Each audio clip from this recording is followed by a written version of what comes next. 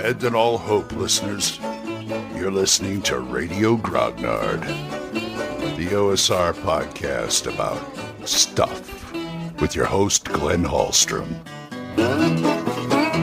Hiya, folks. Old Man Grognard here. Happy Saturday. Hope you're all doing well. Nice and sunny out there. I like it. I like it. Oh, it's been a dull day gaming-wise so far. Haven't done anything really with my scenarios or anything like that. Thursday I had a good chat on Tavern Chat, which is on Discord. Go to Eric Tenkar's Tavern. You can probably find a way to get an invite on there. A lot of good discussion on there. We got some lively stuff. I think we were talking about, at one point they were talking about bards and how there really isn't a good bard out there to do. I think Astonishing Swordsman has a good bard. I'm not sure. Anyway, that's a good topic, but not for this episode. I want to talk about the venerable 9th level spell, Wish. Just a few thoughts on it, and we'll get into that after this. The 9th level Wish spell is unique, and its cousin, the limited Wish spell, which is basically giving the player one free ride. And it's always been kind of, I don't know, it's not as bad. It's always been controversial because of the way that in the early days, a lot of GMs handled it, because the players think, they get something they can do something really great with it. And the GMs are thinking, how can I screw the characters with this? That kind of thing. I never liked that kind of thinking, but the Wish and the limited Wish are kind of that way. And I'm kind of against that way of thinking, because if I'm going to give out a wish, they're going to earn it. And if they earned it, they deserve it. Now, if they want to mess it up, that's entirely possible, and it's entirely within their wheelhouse, the player's wheelhouse. But on the whole, if I know what the players want, and they make it pretty plain, I am not going to have them jump through hoops for it. Just because I'm that kind of guy. I felt this way ever since I started gaming. So, some people some people say, you're not really an old school gamer because you do this, that, and the other thing. It's just, I've been doing this, that, and the other thing ever since first edition of AD&D, okay? Which is what I started with. There are certain things that I just never agreed with. And that includes screwing players with the Wish spell. Just for the sake of screwing the characters. Because, it's nice to think that game masters do that because, it makes the story more interesting. It makes, it gives you more opportunity, gives them more opportunity to role play and, go on quests and stuff. BS. They just want to mess with the players. They just want to mess with the characters, I should say.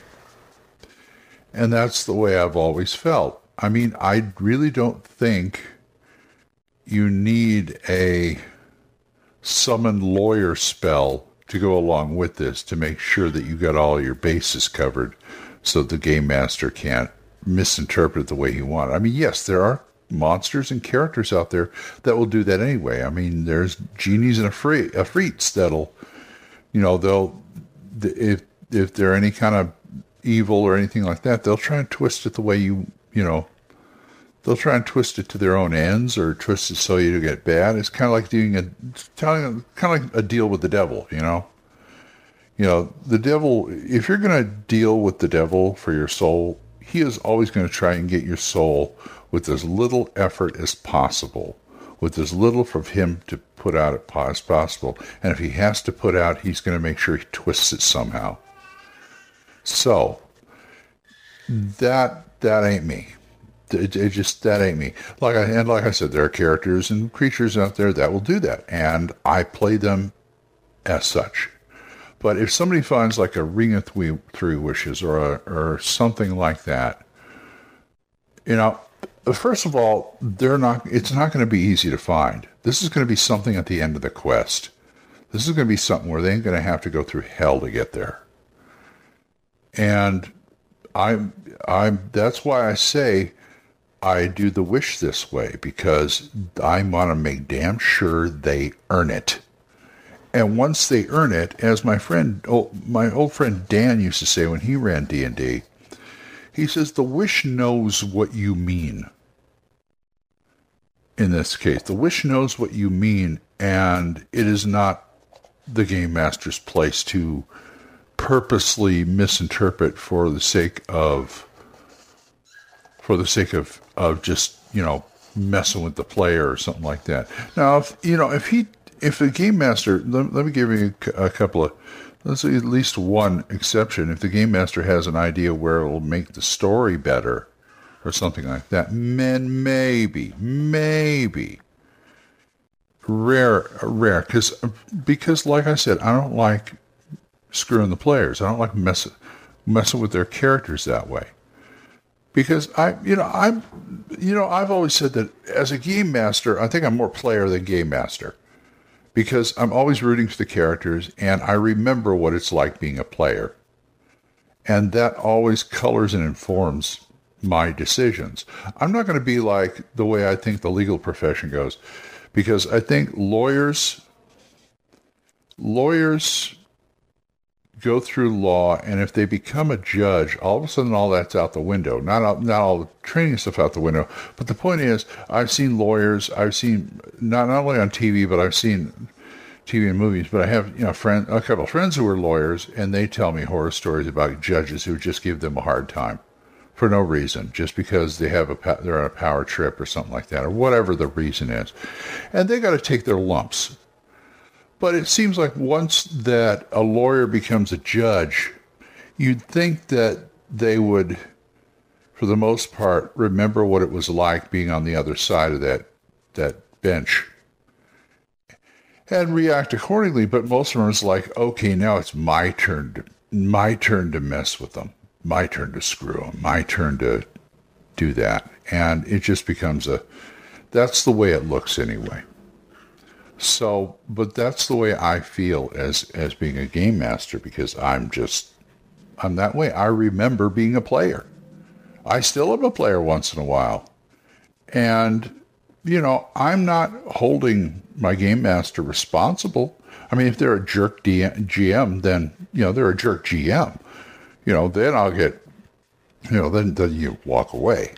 But being a player first and being a game master later, that makes me be a little more sympathetic to the players, to the characters.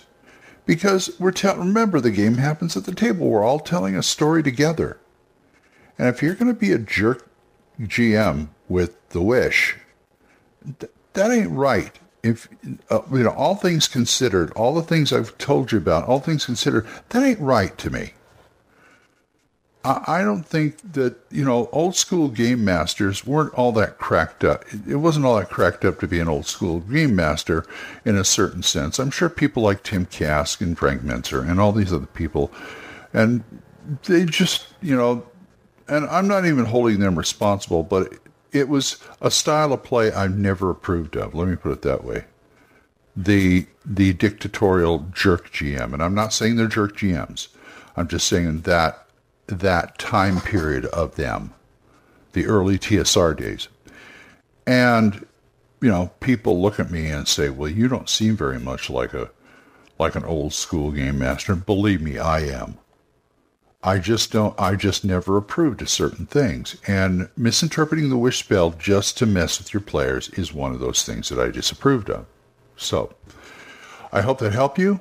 And like I said, be fair, be consistent, interpret it how you want. So, I got to go start my day. So if you want to talk to me about this or anything else, oldmangrognar@gmail.com, or you can drop me a voicemail on Anchor or monetize. So as little as 99 cents a month, you too can help support this program, and I would thank you. Thanks again, Jonathan Dorgia, Wendell Jessen, Oliver Shriek, Gilbert Suarez, Juan Carlos Llewellyn, Daniel Reynolds, Dan Gregg, Benjamin Brodell, and the big John Allen Large. Don't forget to listen to Dan Gregg's The Jung, Y-U-N-G Grognard podcast, and there's a couple on Anchor.